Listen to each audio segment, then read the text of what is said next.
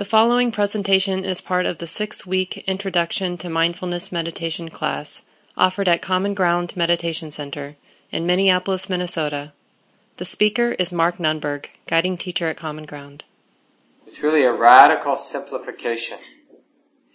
Our thinking about our experience and the thoughts that we have about the thoughts that we have, and onward and outward like that, makes for a very complicated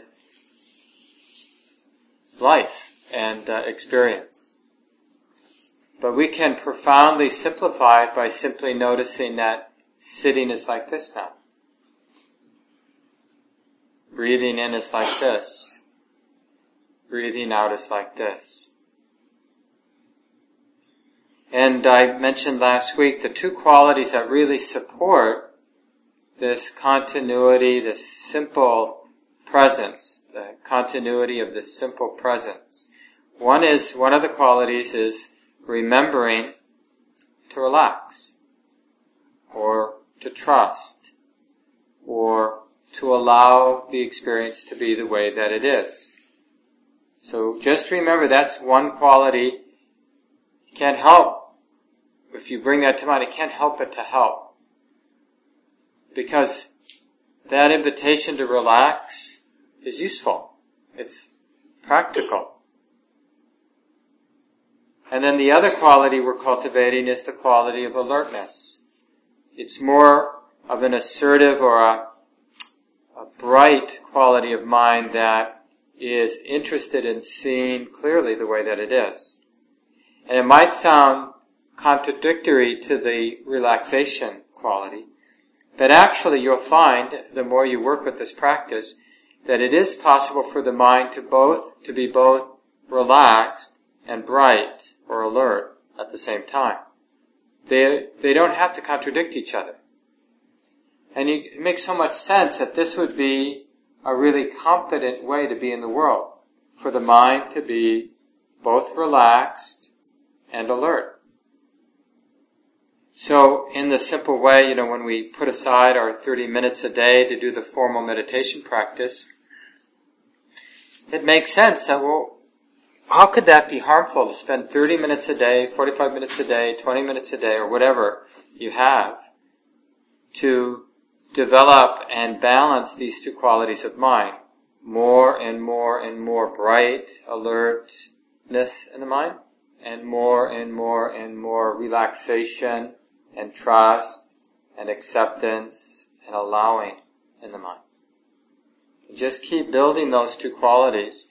And the development, the coming together of those two qualities and the strengthening of those two qualities is what we call samadhi, or the unification, the strengthening of the mind.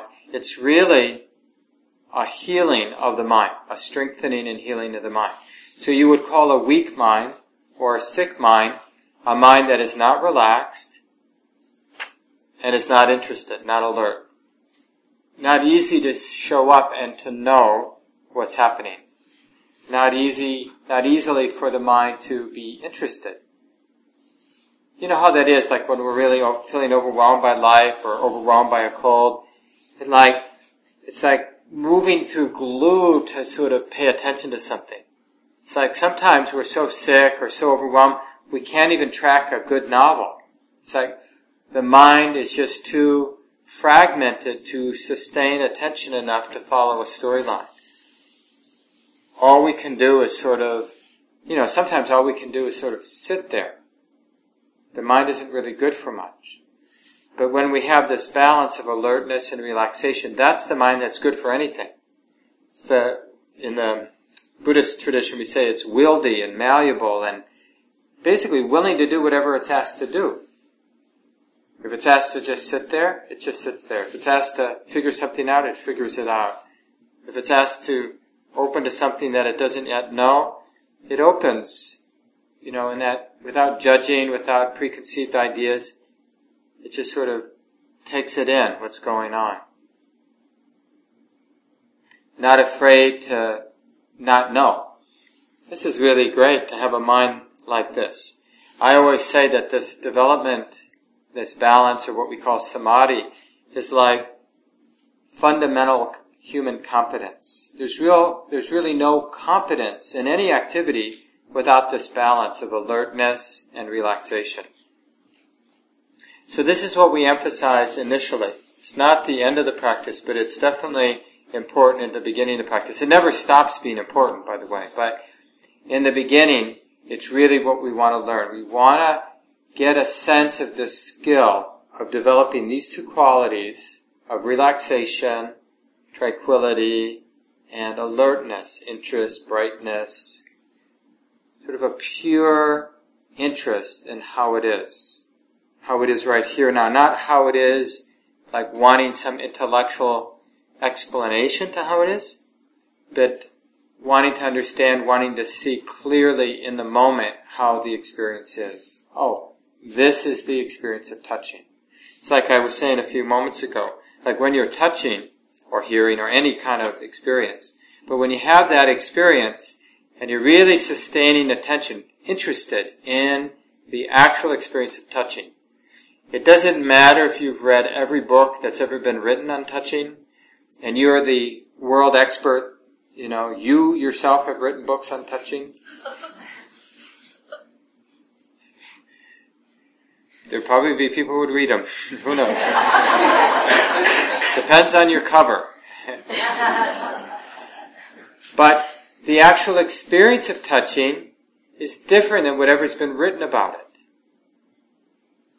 And the thing is, when we know directly the experience of touching, it doesn't matter what anybody else has said about touching or written about touching, because we know directly the experience of touching. Touching is like this. This is the experience of touching being known. So it eliminates doubt from the mind. One of the telltale signs you're caught up in thoughts about things is when you have doubt. When you're being mindful, there's no doubt, because we're not in that conceptual mode the mind dependent on a conceptual meaning that like, explain this to me, would you, Mark? Tell me what's going on. Am I a good person or a bad person? Should I be here tonight or not? Should I have stayed home? That's all on a conceptual level. But to know that sitting is like this, sitting here now is like this, I don't need any conceptual explanation, because I directly know that this is like this. This is how it is now.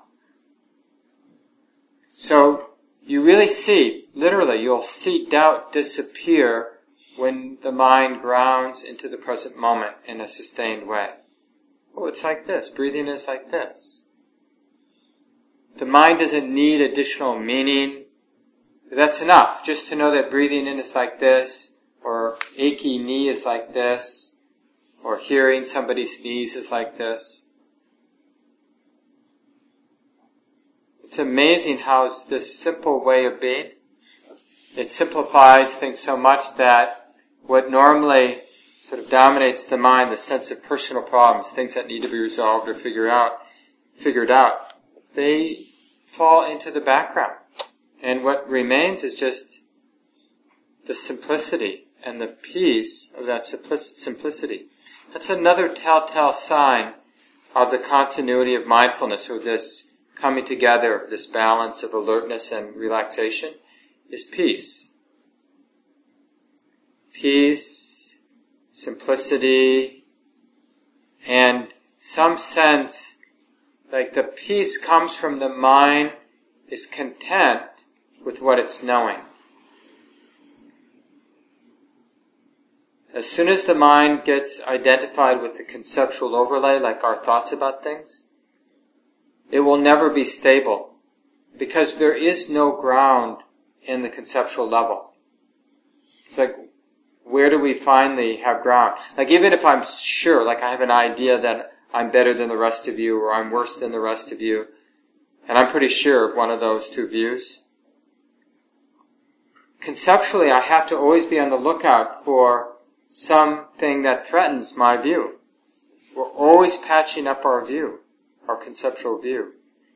But when we're just in the experience of the body, just in the experience of breathing, just in the experience of walking, washing dishes,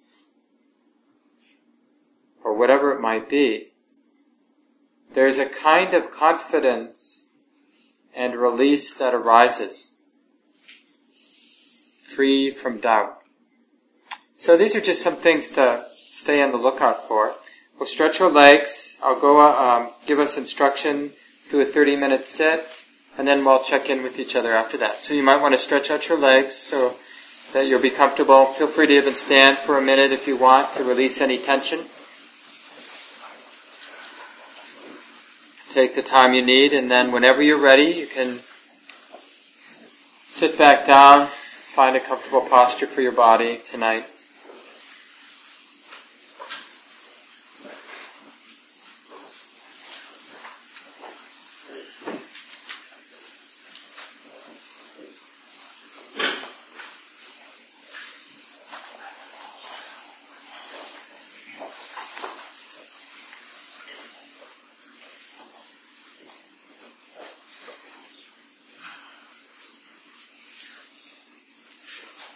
So just do the best you can to find a stable posture for the body.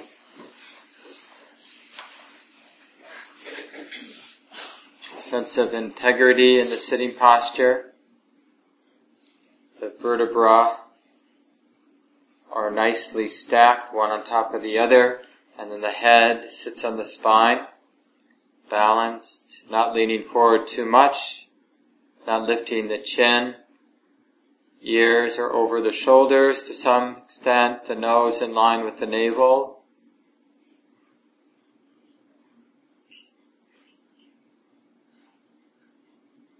You might find it useful to take 1, 2, 3 full and deep breaths.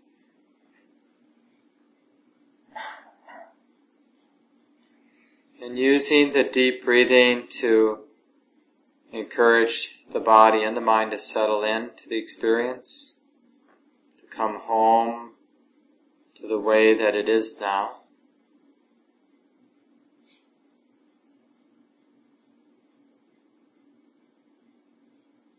As if we have all the time to breathe in and all the time in the world to breathe out.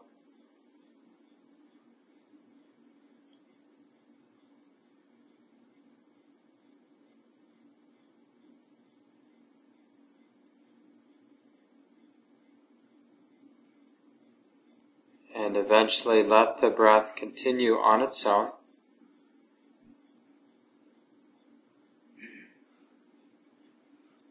So we're not controlling the breath. And let's begin by receiving the sound of the bell. I'll ring it 3 times.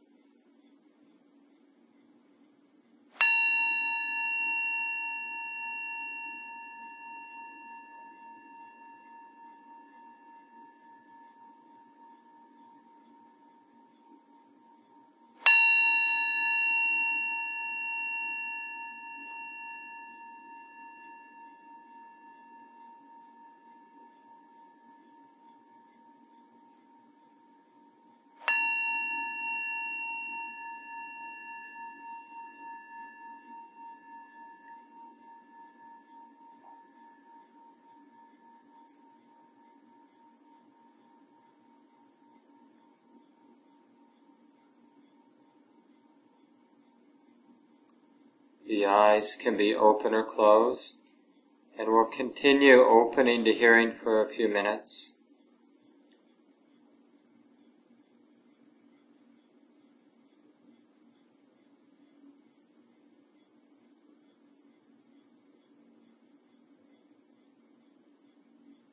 What a relief not to have to think about the sounds that are being heard, but in a sense, relaxing back into the sensitivity of hearing. The mind is already naturally sensitive to the sounds. So noticing that. Sounds are being heard naturally and even effortlessly.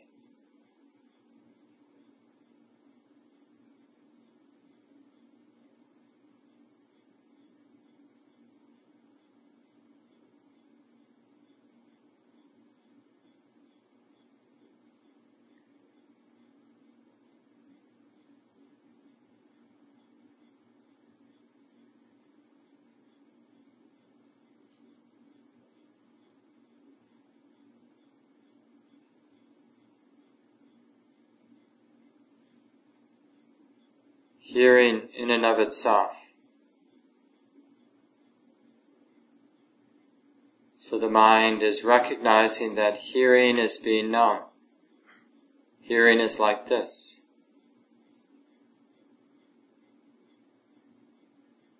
And again, it's quite a relief not to have to be either for or against the different sounds that are being heard. So there can be this inclusive attention, the attention that includes any sounds, however, whatever they might be.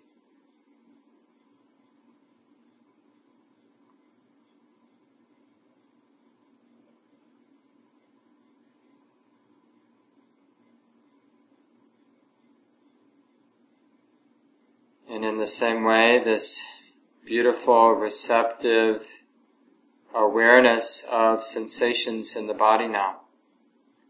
So as if we were listening to the different sensations, bodily or physical sensations. In a way, it's a great ocean of sensation now. Some of the sensations that are arising here and now are pleasant, for some are probably unpleasant, and many are probably neutral, neither pleasant nor unpleasant.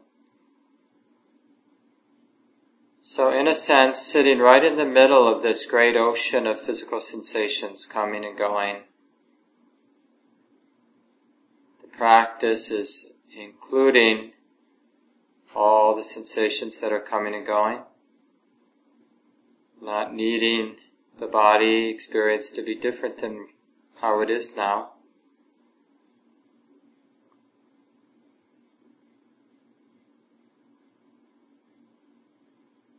So on the one hand, we practice remembering this possibility of relaxing and trusting and accepting the physical sensations of the body now.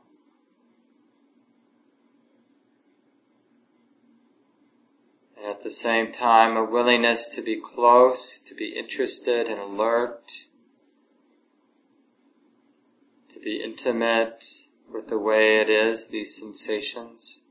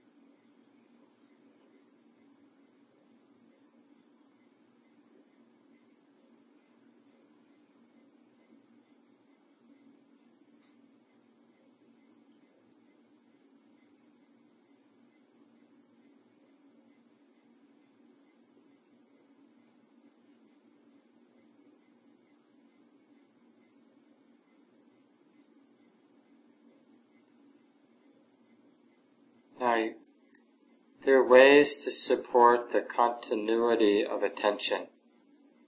And this goes right to the heart of developing the practice of meditation.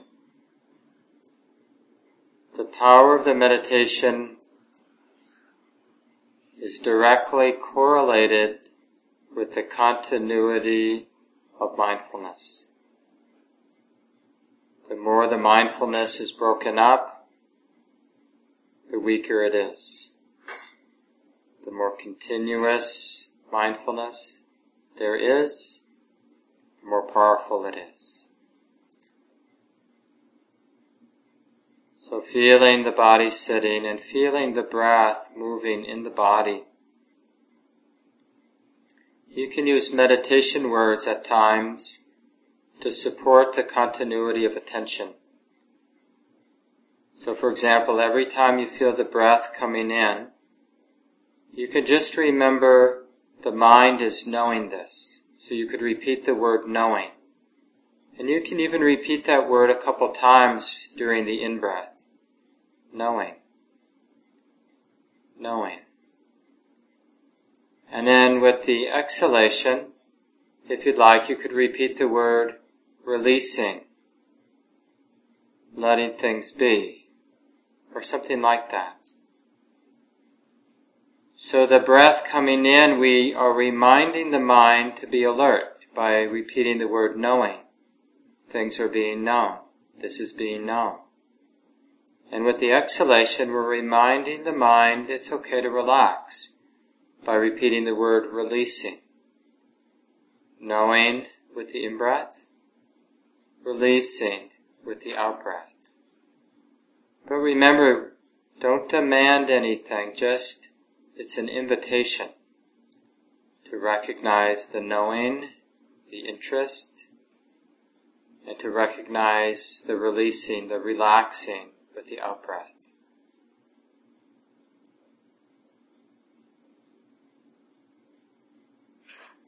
So use these kinds of meditation words when they're useful, but it's also perfectly fine to be doing silent practice, not using any words in the mind at all.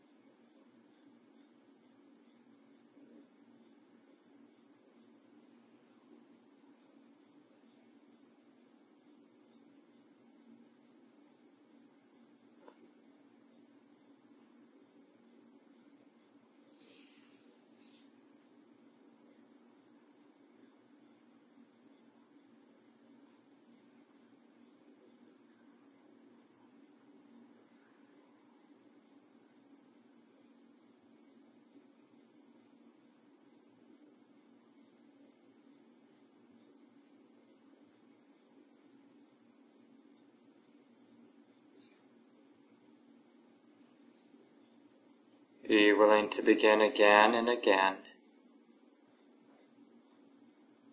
And of course, when strong experience arises like pain in the body, you'll notice that the attention naturally goes to that strong experience. So don't worry about that, that's natural. Just acknowledge, oh, this is being known. The mind is worrying, this is being known. The mind is judging, this is being known.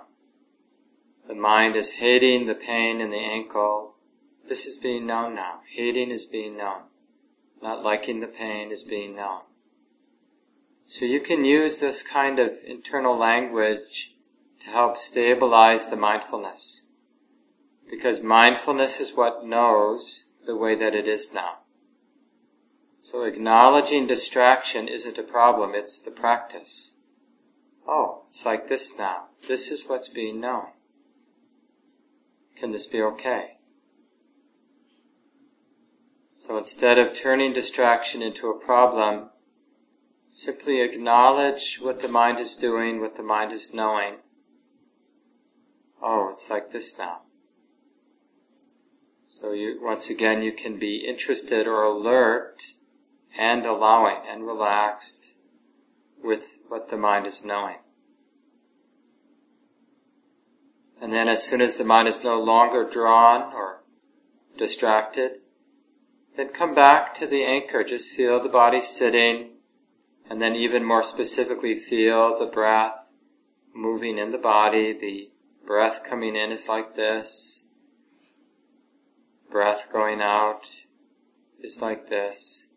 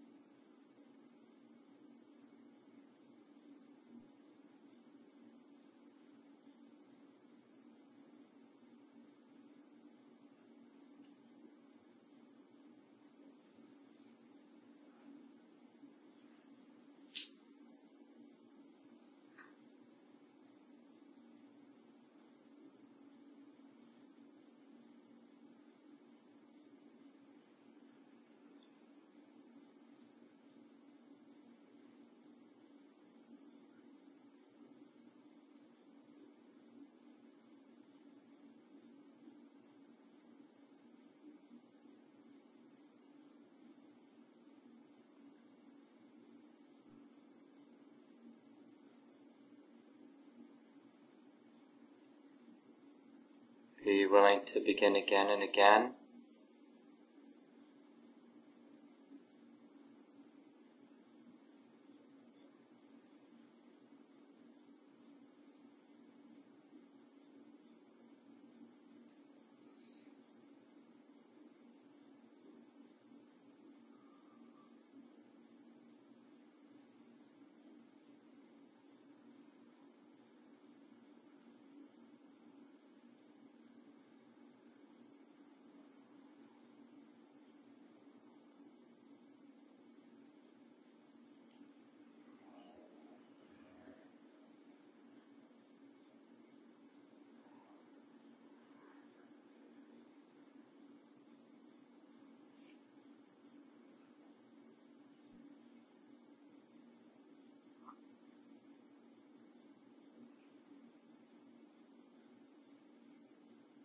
whenever you feel confused, just remember how simple the practice is. We're interested in these two qualities of relaxation and alertness.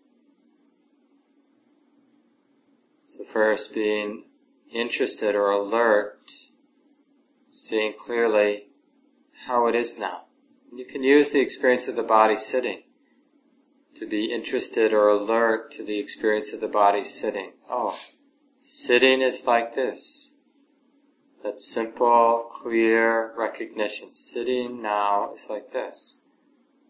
Or more specifically, breathing in is like this. And then remember the other quality of allowing the experience to be, relaxing with it. Breathing in, knowing that it's like this, waking up to the way it is. Exhaling, allowing the experience to be, relaxing with it, trusting it, allowing things to be.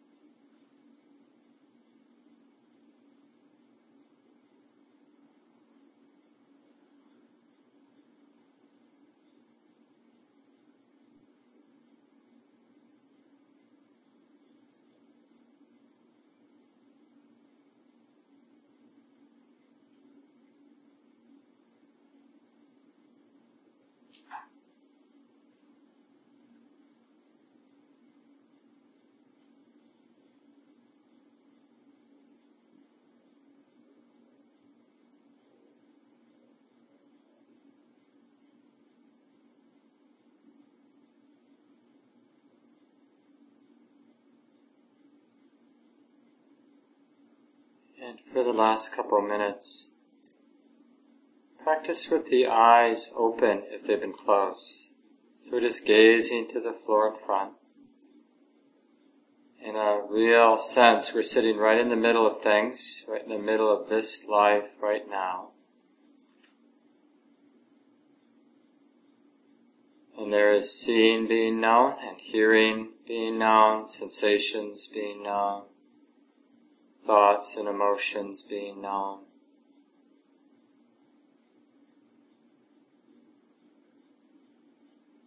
Is it possible for the heart to just leave everything alone? To let things be?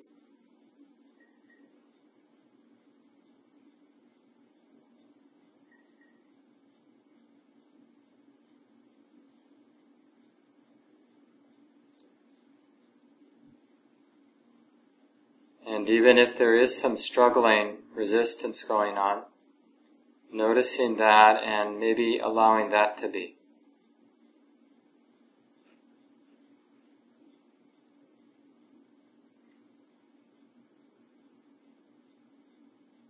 Can this be okay, this body-mind experiencing?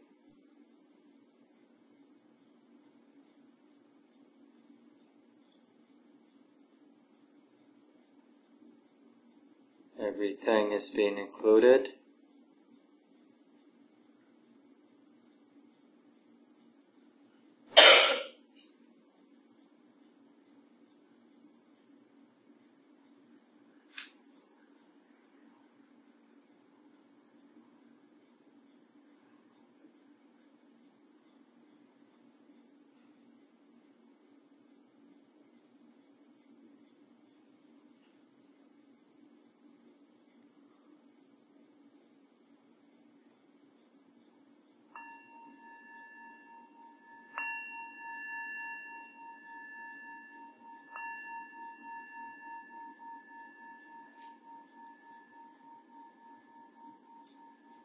Take your time. You might want to adjust your posture.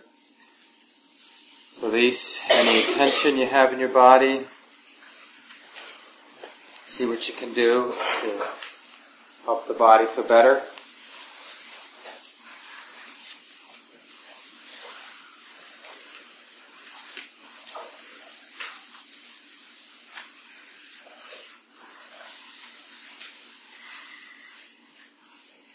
Mentioned last week that one of the things that people find very helpful is people sharing a little bit about what's coming up or what's being known in their practice. So we'll take a little time now to do that. I also want, before we end tonight, to talk about posture a little bit more. And then also to give some of the basic, maybe the basic framework behind the meditation practice, addressing the question, why meditate? So that's what we have for the last 45 minutes, but let's take at least 10 or 15 minutes to hear from people, and speak loudly if you can. If you can't, I'll repeat what you say so everybody can hear, and say your name as well. So anybody have any questions, or just sharing a little bit about what you noticed tonight in your sit, but also this last week when you've been practicing at home. What was that like? What did you notice? What felt like a challenge? What felt good? What have you learned? Yeah. I've been struggling a while with the sort of point between when you adjust and when you just sit there. So maybe your feet fall asleep or your tail hurts or something like that. Yeah. Or your posture is like you got this slump. I find myself saying, "Oh, so that's how it is when I'm caving into the right or the left." But it begins to hurt. So I kind of wonder, how long do you sit there and say, well, that's how it, versus saying, okay, I need to correct. Yeah, that's a good question. Did you hear what he asked? And it points to the general truth that pain, discomfort, is an essential teacher. And it's very important that, not just in meditation practice, but life generally, that we cultivate this attitude that physical discomfort, and it's the same with mental, emotional distress or discomfort, that instead of it immediately being seen as a problem, I've got a problem, my body hurts, or I have emotional pain, but instead to practice letting it be a teacher. Okay, there is this physical pain. Now I'm sitting, there is this physical pain. I wonder, what is the skillful way to be with this physical pain? Now, in meditation practice, when pain arises, we could always just get up and leave. That could be a skillful way. But that assumes that's always going to be an option when physical pain arises for us in life. We can always get up and leave. But a lot of the physical pain we encounter in life, that isn't an option. So that's why when we choose an amount of time that we're going to sit, let's say we say, okay, I've got 30 minutes, I resolve to stay put for 30 minutes as best I can, or half an hour, or 45 minutes, or 10 minutes, or whatever you have at home to sit. So you make that resolve, and that means whatever comes up in that time period that you resolve to sit for, it's your teacher. And you're just going to do the best you can. You're going to learn what you can learn. And,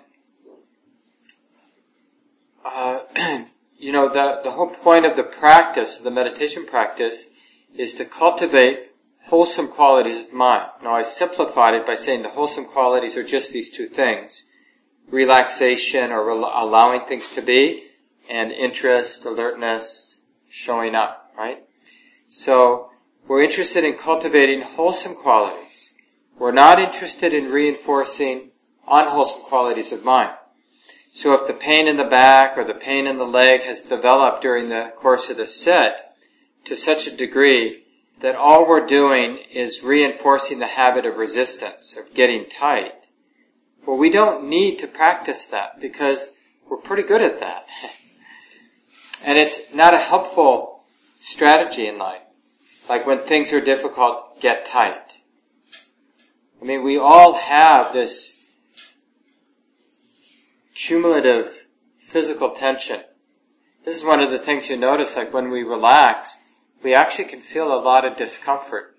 Because what we begin to open to is how uncomfortable the body is from this cumulative tensing we've been doing all life long. Because we have this very inefficient strategy that when things are difficult, mentally or physically, get tight. Our back hurts? Well, let's tighten up around it. I'm with people I'm not comfortable with? Well, let's get tight. There's global warming? Let's get tight. I'm getting older? I'm going to get tight. I'm hungry? I'll get tight. There's traffic? I'll get tight. And then if we do that for a couple decades, or 5 decades, 5.5 decades for me, well then there's this cumulative effect in the body. So even when we do sit, even when there is the intention to be relaxed, what we notice as things settle down is how uncomfortable the sort of residual discomfort and pain, basically, in the body. Some teachers call this the body of fear, the body of pain. But it's a real teacher in our practice. So don't be surprised if that arises for you when you're sitting. Some pain that we feel in the body is specific to our posture. We're just sitting in a way that is causing the knee to hurt, or the hip to hurt, or the back to hurt. It's a problem with alignment, or just developing the muscular strength to be able to sit still in an upright posture for 30 minutes. So sometimes that's it. And then for that kind of pain, we're going to do two things. At the beginning of the sit, to spend some time really checking and listening and finding the appropriate posture. And even like you mentioned, I didn't hear your name. What was your name again? Johnny. What Johnny was saying, should I adjust, like when I notice that my posture is slumped, or just maintain it? Well, it's there's no right answer to that. You can just experiment. If you feel like you're neurotically adjusting every 2 or 3 minutes, then you might just let it be slumped for a while and just see how that is. So it's not necessarily wrong to mindfully adjust the posture. You just don't want to be doing it every few moments, because it will really distract the mind.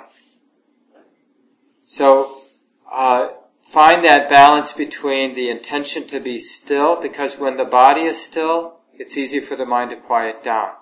When the body's in movement, the thinking mind wants to move too. So there is a value of stillness and relaxation, but it has to be balanced with how the mind is relating to the pain.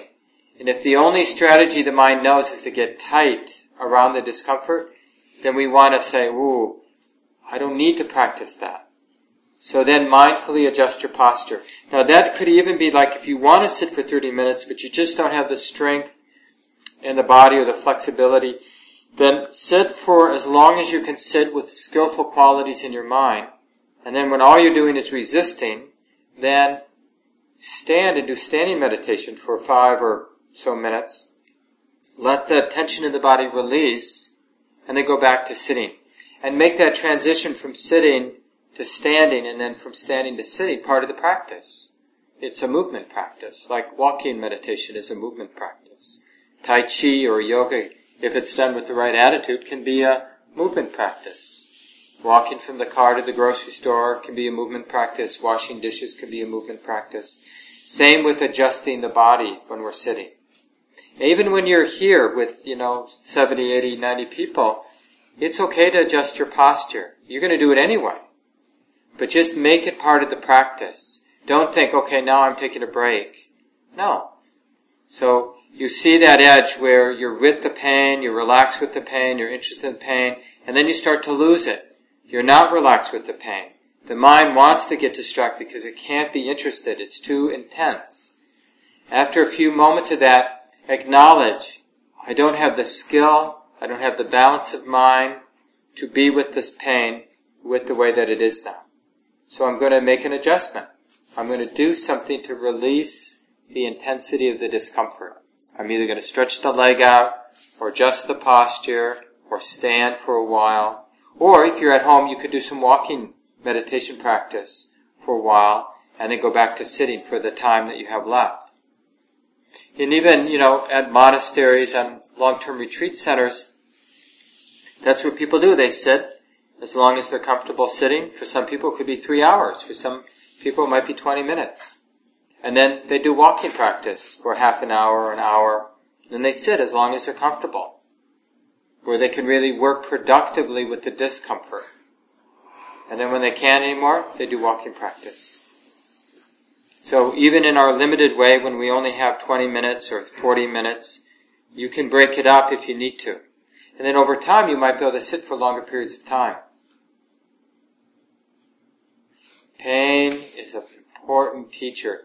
Make sure that when discomfort arises, mental or physical discomfort, you don't reflexively think, this is in the way of my meditation. No. Instead, the attitude should be, oh, my teacher has shown up. So nice to see you. Venerable pain in the body. So glad to see you. What do you have to teach me? Maybe today you'll teach me patience. Maybe you'll teach me humility. Maybe you'll teach me that things aren't what they appear to be. What is the experience of physical pain when there's unconditional surrender and acceptance? It's different than when there's resistance to the pain. Resisting physical pain is one thing. Acceptance of it is another thing. It's really good. That lesson alone is worth $1 million. Just to know the difference between resisting, because sometimes there's pain that there's nothing to do with. There's no medicine we can take. Just like aging sometimes. The pain of aging is like that. You can't really fix it or make it go away. But you can know the difference between acceptance, allowing it to be, and resisting it. Resisting pain, unavoidable pain, is hellish. Accepting it is actually quite transforming. How can someone get old and die, or how can someone lose someone they love in a wholesome, beautiful, healing way? Do all the difficult experiences of life have to be debilitating for this heart? Is there a way for the difficult experiences of life, everything from ordinary toothaches, physical pain, to more profound pain of loss, death? Is there a way for those difficult parts of life to be beautiful through the way the heart or mind is relating to it? It doesn't mean that loss itself is beautiful, but the way the heart relates to it can be quite beautiful. I'm sure you've had this experience where you were with somebody who was really in a difficult place, but it was a beautiful experience. The capacity you had to show up, to really be there with the person, was beautiful, even though you didn't want the person to be in that difficult place. Or maybe you did this for yourself when you were in a difficult place. And you really showed up. You really accepted. You had wisdom. You were there with wisdom. Yeah, did you have a comment or question? Yes, I was wondering, did you do yoga after the sessions over the course? It's meditating, you do that, is it okay to push yourself in a different environment? Yeah, so you're talking about different postures. Absolutely. All the postures should be used. So, there are advantages and disadvantages to all postures. Standing and walking tend to stimulate the mind more. Yeah, I think the yoga class, they had opens up all their joints. Yeah. The savasana that you're talking about, the corpse pose, is, you can see that really supports the relaxation part of meditation, right? Remember the two qualities were training the mind to accept, to allow, to be relaxed, and we're training the mind to be alert. It's much harder with the training in alertness when you're lying down, but it's much easier in the acceptance, the allowing, the relaxation. So when you're all bound up, all wound up, lying down meditation can be quite useful. But generally, most people can't do it for too long before sliding into unconsciousness, right? So it's like really a great meditation posture for 5 to 15 minutes, depending on the person and how they are that day. What I meant is that sometimes I have a little bit of an experience like I call canyons or So I didn't hear what you said. I get myself into a different, just from the endorphins, I think. Yeah. Well, it could be all kinds of things. So he's saying that he gets himself into a different state. Well, there are all kinds of states that arise in meditation practice, regardless of what posture you're in. It can be in walking, it can be in sitting, it can be lying down. The Buddha taught to practice in all positions. But when you have had a lot of relaxation triggered, like you can in yoga practice, in hatha yoga practice, where you're doing the different stretches, or you get a good body work, you have a good massage, it can trigger a lot of ease in the body. Now, the interesting thing about concentration, remember, samadhi is when the mind gathers itself, collects itself around experience. Well, what do you imagine is the easiest kind of experience for the mind to gather itself around? Pleasant, right? And so when you're, like you called it, triggering the endorphins, but when you've had an experience, whether it's a nice run, or a nice hot bath, or a good massage, or a good yoga class, or Tai Chi session, or a nice walk through the woods, or skinny dipping in Lake Superior, or whatever it might be, and then you're sort of sitting by the campfire or something, and you have that natural rush, or you come out of the sauna, and you put cold water on you, and you have that natural rush, which is so pleasant. And what does the mind do with that pleasant experience? Well, it doesn't want to go anywhere, does it? It wants to stay right with the pleasantness of that experience. That is a natural samadhi. And when the mind is collected, it is a different kind of reality than when the mind is all over the place, worrying and planning and thinking and wondering and comparing and judging and all of that normal stuff. So that's what you're probably experiencing, is that a lot of pleasant bodily sensations are coming out of the yoga class. Then you lie down in savasana in the corpse pose. You've got 5 or 10 minutes just to be. And the mind, the thinking mind, it doesn't go anywhere. It doesn't pick up anything. It settles. And there's this natural unification, or what we call samadhi, the coming together of the mind, the gathering of the mind. Now, those beautiful experiences, that inner happiness that arises in those experiences, can be very healing. It's not the end of meditation practice. In a way, it's just the beginning. Because the contentedness and unification of mind, it actually makes the mind a really useful instrument for seeing the way things are. Because this mind doesn't have an agenda. So now when this mind begins to investigate the nature of the mind, the nature of experience, it doesn't have an agenda because it's content. So it's not experiencing or looking at experience in terms of what it can get, because it's content. It doesn't feel like it needs anything. Normally, our normal mind is not such a useful instrument for investigation because it's a greedy mind and it's a fearful mind. It's strategic. It's trying to get contentedness. So I can't rely on it to see clearly because it's a hungry beast, looking for safety, looking for comfort. But when we have comfort, when the mind, heart is content and at ease, that mind sees clearly. So generally the way the Buddha taught is, learn how to have that quietness, that samadhi, that contentedness, the stillness, the peacefulness. Learn how to find that place and then use that mind to investigate the nature of the mind itself, the nature of experience itself. That's why we call this an insight meditation center, because we're interested in having insight. What is the nature of fear? What is the nature of judgment? What is the nature of doubt? What is the nature of love? What is the nature of all these different qualities of mind that arise in our lives? We never really take a good look because our mind is always caught up in this strategic stuff, trying to get comfort, trying to get contentedness, trying to get rid of discomfort and things that scare us. So we're always, basically some version of a hungry beast. Even though we dress it up in clothes and civilization, we are a hungry beast most of the time. But when we through training the mind, touch more and more often the inner peace, inner contentedness, instead of just getting attached to those nice states of mind, we want to use them to see clearly, to investigate. Thanks for bringing that up. Time for a couple more comments. What else have you been learning and seeing? Yeah. It's a question.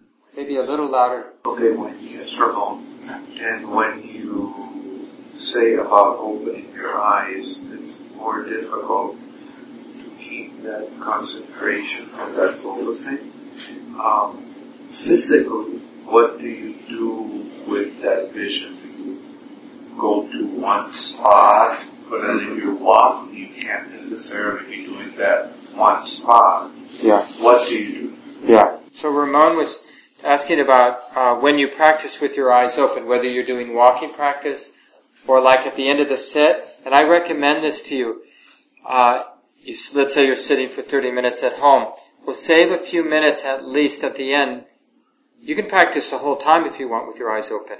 But at least a couple minutes with your eyes open at the end, because it's more like daily life practice. So it's a nice transition to practicing all day long, to do a few minutes in your formal sit with the eyes open. It would just make it easier to know how to practice throughout the day. But Ramon was asking, well, what do you do with your visual experience? Do you focus on a particular spot? Or what do you do? Well, in sitting practice, when you're practicing with your eyes open, in a perfect world, you wouldn't be around a lot of people. You'd be sitting on a beautiful mountainside, and you'd just be gazing out into space. And that way, the mind, the visual experience, the mind wouldn't be it wouldn't be triggered to focus on interesting visual phenomena that are arising. Because it's just seeing sort of blue or, the color of clouds or whatever. Here, we just gaze to the floor in front. So you cast your gaze down, so you're not really seeing people so much. And we're not using, some people do this, and it can be an effective concentration practice to have a specific visual object, like the flame of a candle, or any number of objects. You can use that. But that's not what I'm suggesting. So you want more of what we call a soft gaze. So even though you're looking at the floor, you're not fixing the attention on the floor. It's not like you're studying the grain of the wood or anything. It's more of a soft gaze. Almost like you're looking right through the floor, so the focal point is beyond the floor. There's a soft gaze. And there's more the sense of receptivity, just receiving the shape and color and form of whatever that visual experience is. Same with walking. The tendency, and this is hard because this is why we tend to think more when we're doing movement practice, because generally when we're doing yoga or Tai Chi or walking meditation, the eyes are open, obviously, otherwise easy to fall. So we keep the eyes open, but it's really hard, like now when you look around, it's hard to see another human being without judgment arising. I like that shirt, I don't like that one. So it's really hard to be seen without triggering all kinds of memories and perceptions, and then from those memories and perceptions, comparing mind, judging mind, and on, like that. So, what we try to discipline the mind to gaze downward, so that all you're seeing are socks in the lower third of your pant, the pants of other people, and it's generally not that interesting, and provokes less thinking, right? So you're just gazing down when you're doing movement practice, and you're really using the physicality of the movement itself as what you're focusing on. So you're grounding in the visceral experience of the body moving, or even like when you're sitting still, you're there with the physicality of breathing, or the physicality of sitting, more than the visual sense. The thing about the visual sense is, it's very much tied to thinking. More than the other sense gates, more than hearing is even. It's very hard to see something. I look at the wall over there. It's very hard to see that wall without the cognitive processing wall. The visual form and the cognitive, the conceptual wall are just like that. I look, I see zabuton, this meditation cushion.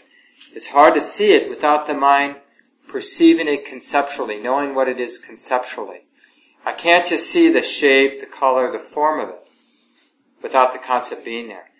So generally, in initial practice, we're not emphasizing seeing as the sort of training ground for mindfulness, because it's just so tied with thinking.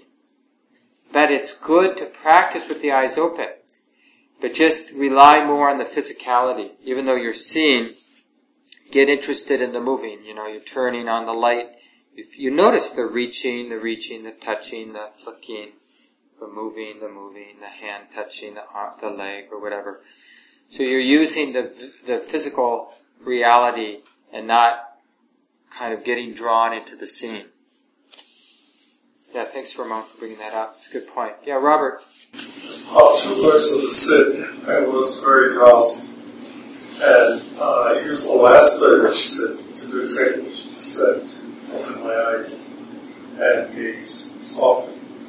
And that worked very well. Yeah, and that's a great point that Robert brings up, because sleepiness for some of us, generally people fall into two camps. They tend to be restless or they tend to be sleepy when they meditate. So, and then I guess maybe a third of us go back and forth between the two. But if you're one of those people who tend to be drowsy and sleepy, one of the first strategies is to open the eyes and to practice with the eyes open. Another one is to sit upright more upright. A third is to ask the mind to do more. So for example, maybe you don't mentally note what the mind is knowing, but if you ask your mind to note, now a sleepy mind doesn't want to work. But ask the sleepy mind to do work.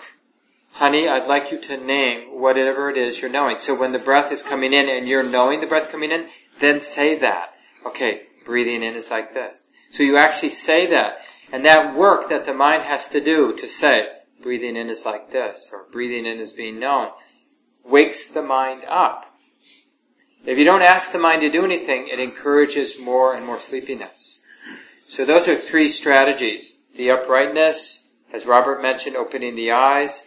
And the third is, ask the mind to see more details of what's being known, or to mentally note or name what it is knowing. Because that will increase the alertness. Yeah, a couple other comments. Anything else come to mind? Yeah, your name? My name is Brad, and actually your last point leads me to something that I've been questioning a lot, and that is just how language fits into the practice, because at certain points it seems like you're talking about things in sort of pure experiential terms. It's almost pre-language or worse than language. And at other times, you're using verbal cues. Yeah, but verbal cues can aim the mind to the non-conceptual experience. It's just this being known. Now that's obviously language, but that's what we call right speech or right thought, right? Because it's the kind of thought that directs the mind to the present moment, to that experiential, preconceptual knowing or being. So there's very much a place for thinking. The thinking that brings the mind into the present moment is the thinking that's considered to be skillful. And the thinking that leads the mind into endless proliferation, what in Buddhism we call papacha, is the Pali word for it, that conceptual proliferation, that is what we call unskillful thinking. Because it just leads to more thinking. It doesn't actually lead to insight or to a deepening of understanding. It leads to doubt and confusion and sort of one thing leading to another. Yeah, thanks for bringing that up. Maybe time for one more comment if there is anything. Yeah. I'm Peter, by the way. I'm actually, when I'm doing it with my closed eyes, I'm falling asleep, and when I'm meditating with my open eyes, I really get distracted. So what I do, just to add to the comments about open my closed eyes, I do it actually just with the eyes just a little bit open. Yeah, great. So you can light enters actually the eyes, so you stay awake because you do not get distracted by everything around you. Yeah. Yep. Thanks. Yeah, that's a good point. So half-opened eyes. Or the other thing, if you're regularly sleepy, is just have more light in the room. Like sit where there's some sun coming into the room, or actually sit out in a sunny space, not necessarily directly in the sun, but where there's some bright light, because the bright light energizes the mind. If you tend to be really restless, less light in the room. Some of this is just commonsensical, and if you experiment, like it sounds like you did, you will find what works. Because so much of what we're doing is we're helping the heart or the mind find its natural balance. Because that's where learning, this kind of deeper spiritual learning happens, is when the mind is balanced. It's content, it's relaxed, it's interested, it has a sense of humility, like the absence of arrogance, like I already know what's going on, why should I pay attention? You need humility in order to really show up, to be awake, to be alert. So, as long as we have a sense of where we're going, like some intuitive sense of what this wholesome balance of mind is, then there's a real art to how to support the arising of that balance. And it's the real work of the practice, because we're not used to the mind being in this beautiful balance. We're basically used to our mind, the quality of our mind, being pushed around by the different circumstances. So when circumstances are painful, our mind's grumpy. When circumstances are really pleasant, our mind is like indulging. It's not really alert. It's just like, oh God, I'm in paradise. Why do I have to pay attention? We just sort of want to, sort of relax in the proverbial hammock of life and just until it is no more, and then we're grumpy again. So what we want is to see what that balance is and then how to sustain it through difficult times, how to sustain that balance through pleasant times, so that we're not losing that balance of mind, that equanimity, that steadiness. That means we're learning all day long. That's when the practice really gets alive, really becomes productive. That's really where we're going with this practice. The formal training, the 30 minutes, or once you get really into your practice, the maybe 60 minutes a day you put into it. And just by the way, once you get really steady, you'll find this is time well spent. Even if you have a very busy day, with lots of kids, or a busy job, or taking care of your parents, or whatever you might be doing, it's not wasted time. for one thing, people tend to need less sleep the more you practice regularly. And almost equal proportions, if not more. But the other thing is you're just so much more efficient. And then the most important thing is you're living your life in a way that you're cultivating the values that really matter. The most tragic thing in life is when we live our life cultivating a mind or heart that we don't want. So then we end up in old age, if not sooner, with a mind or heart that we never wanted. We practice being grumpy our whole life. So there we are, a grumpy person. We practice being stingy our whole life. We practice being disconnected and distracted our whole life. So by the time we're 55 or whatever, we're really good at being distracted and disconnected. It's hard to have a relationship with another human being because we don't actually know how to be present. We know how to think we know we're being present or pretend like we're being kind, but we don't actually know what it means to be intimate and kind because we haven't practiced it. So in the most basic way, when we're with the breath coming in and with the breath going out, or with the pain in the knee, we're practicing being intimate in a way that will be useful in every other moment of our life. How to show up, how to be clearly aware, how to be relaxed, how to trust life as it actually is, not demand that life be the way we want it to be, but learn how to receive life as it is. These are essential lessons. And if we practice 60 minutes a day, let's say, or 40 minutes a day, 30 minutes a day, we'll get better at it. And we'll get better at learning and practicing during the day, too. So then that's like I was saying, then the momentum really begins to build. Because then you're practicing 16 hours a day or 18 hours a day.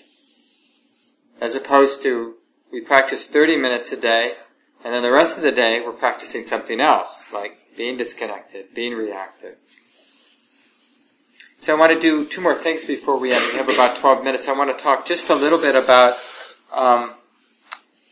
working with posture.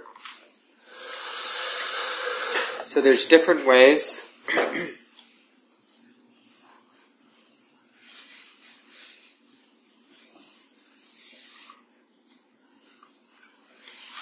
So first sitting on the floor, and then I'll talk about sitting in a chair. Now, for some people who aren't that flexible, you might want to have your knees, just your ankles underneath your knees, and you can even prop up your knees, because otherwise you're just balancing on your 2 little sits bones. And that's not, what really creates groundedness is a wide base of support. This is true just, in terms of engineering. You need a wide base. Then, that wide base, the spine arises in that elegant curved way out of that nice wide base, and then the head sits on top of the spine. So the more that this triangle is making contact with the floor, the better.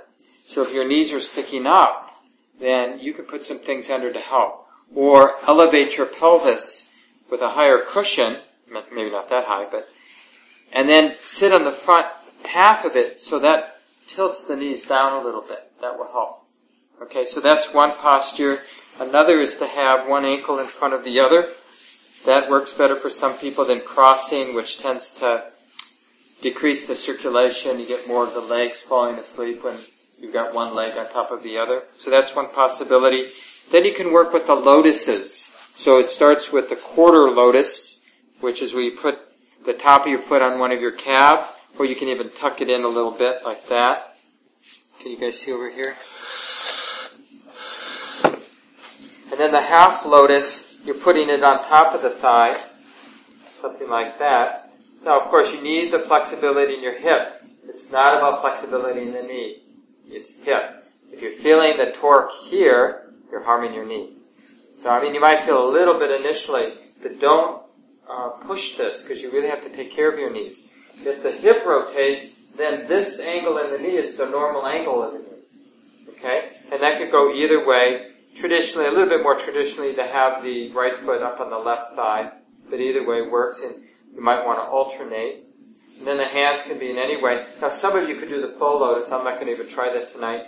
Where you put this foot on top of that. You need to be really comfortable, and you have to have quite released hips to do a full lotus. But that's a nice, because you really feel like the base of support. And then if you're in that, you might not need as much height. And then you've got a much wider base in the floor. And that really allows the spine to sit in a way that you can sit comfortably for longer periods of time. Now, most people can't do that. But if you're young and you're doing yoga, you can work your way toward that. Now, some people find it easier to sit in a kneeling position, and we have benches in the closet, but you can even use regular cushions, and then put them on the upright way, not flat way. And then you can take a support cushion, even a higher one if you want. And this is good for people who don't have a lot of flexibility in their hips. Your knees can be either relatively close, or you can spread them apart. And you can do this either with a bench or a cushion like I'm doing it. And this is another nice sitting posture. And generally, you can start by pushing, like exaggerating the arch in the lower spine, and then slowly backing off, where you're sort of turning your pelvis, pushing the tailbone down a little bit. So arch, because you're finding the natural, appropriate curve in the spine. The spine isn't straight. Maybe you don't know that, but the spine's got its natural curves. Arch, and then release. Tuck the chin a little bit, not too much, or fall asleep. Not lift too much or get spaced out into thought, but just a little tucking. Eyes can be closed, they can be half open, or they can be open wider, especially if you have like nature in front of you, you're not looking at other people. You can have your eyes just gazing out into the leaves of a tree or forest. And then sitting in a chair, the nice thing about a chair is you don't have to have flexibility in your lower body. And the thing is, we tend to over-rely on the back of the chair, and people tend to fall asleep more often or get drowsy in chairs. But the key would be to wean yourself off the back of the chair as you develop the strength in your back over months of practice. So you could just start by maybe using it, but using like a kitchen chair, or a chair like we have in the room now. And then eventually, you can even elevate the back legs of the chair so there's a slight tilt. Just like I said, when you're using the cushion, you sit in the front half. Well, the same with the chair. If you have a tilt, then you're going to be less likely to do this in the chair. You can even get a wedge, or you can fold a blanket in a way that tilts your pelvis forward, this way if you were facing like I'm facing. And that allows your spine then to be more upright. And you could start by weaning yourself, the upper back off of the back of the chair, and just support your lumbar with a little folded blanket or a small pillow there. So you're getting some support from the back of the chair, but not too much. But then maybe eventually, if your back is strong enough and you take your time to develop your strength, you can use a chair without touching the back of the chair at all, especially if you have a little angle that you created for yourself. So that's some advice for chairs. The other piece of advice for chairs is, if you're a tall person, elevate the chair, maybe like putting some blankets on the seat of the chair, so your thighs are at a right angle to the shins. Okay? And that means if you're short, you need to elevate the floor so you get that nice right angle. Generally, we don't cross the legs when we're sitting. It's a little bit more stable if the feet are flat on the floor. And then the hands in any symmetrical way. I mean, it is somewhat traditional to have the hands resting, right hand resting in the left hand. Some people even touch their thumbs lightly. You can do that, but don't feel like you have to take any particular posture. But generally, the hands would be symmetrical. So they could be like this, resting there on the legs in a relaxed way, or palms up on the legs, regardless of if you're sitting in the chair or cross-legged or kneeling like I am now. So any questions about the sitting practice? About posture, rather. And feel free to come up. A lot of these questions are specific to your body anyway, so today or any of the days of the class, feel free to come up afterward if you have specific problems or questions. A lot of people ask about legs falling asleep. If your leg falls asleep but the tingling goes away 1 or 2, 3 minutes after you get up and move, you don't need to worry that you're doing damage. If that numbness or tingling persists for long periods of time, then don't sit that way. And generally, the more the body relaxes, the place where the nerve is getting pinched or where there's pressure on the nerve tends to diminish the more there's a sense of release and relaxation in the body. So often it will change over time, but you might need to experiment a little bit to find a posture that isn't pinching the nerve in any way. Now I want to take just the last few minutes to mention some of the handouts. So one of the handouts from last week, and by the way, if you're not getting the emails with the handouts, you can put your name up here and print your email neatly so I can read it, and then I'll get you on the email list so you get all the handouts for the class. So last week I had a handout about why meditate, and also more recently in the email, the handout about what's called the Eightfold Path in the Buddhist tradition. So I just want to mention that briefly, that we're not just, we talk a lot about, being mindful of the breath coming in, being mindful of the breath going out, being mindful of distraction. But this mindfulness is basic competence in life for human beings. So we want to be mindful in our relationships. So in terms of our relationships, what we're being mindful of is harming or non-harming. Like that's a beautiful, useful object of meditation. How is it what I'm saying or doing is leading to harm for myself or others? I mean, just that, just to be interested in that, if you did nothing else in your life, but got really interested in what is it that I'm doing and how is it either leading to harm or non-harm?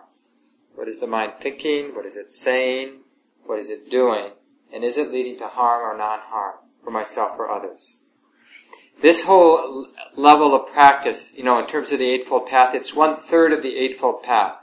In Buddhism, it's called Sila. Here, in English, we'd say that's ethical conduct or living with integrity, or commitment to non-harming. But it's important. It's part of the practice. So if you're interested in this path, what we call in Buddhism the path of awakening, then 1/3 of it is bringing the mindfulness we're uncovering in our formal sitting practice into the study of harming. How am I in the world, and is it leading to harm for myself or others? And you can observe that all day long. Even how you put your shoes on in a few minutes when you leave. Are you doing it in an aggressive way? How you pull out of the parking lot. Because harming is very subtle. You can be rough, unnecessarily rough. I notice sometimes after talks, because I have sort of a tendency to, be a little louder than I need to be. It's even that's a kind of aggression. Why not be a little bit more settled in the tone of voice when I'm communicating with other people? A little bit more relaxed in my body. Just as the cultivation of this value of non-harming. So the cultivation of the value of non-harming requires mindfulness. There's no way to deepen this practice of non-harming without paying attention in this balanced way. So that's 1/3. The other third we've talked about tonight, it's this practice of samadhi, where we're using mindfulness to find how to maintain balance, what this balance is, alert and relaxed, and how to sustain it in a profound way, in the perfect conditions where the room is quiet and I don't have any responsibilities, I don't have to talk to other people. What kind of balance? What is the nth degree of that balance, where the mind is 100% present, alert, interested, and 100% released and relaxed? Right? So this is like the laboratory where the conditions are perfect.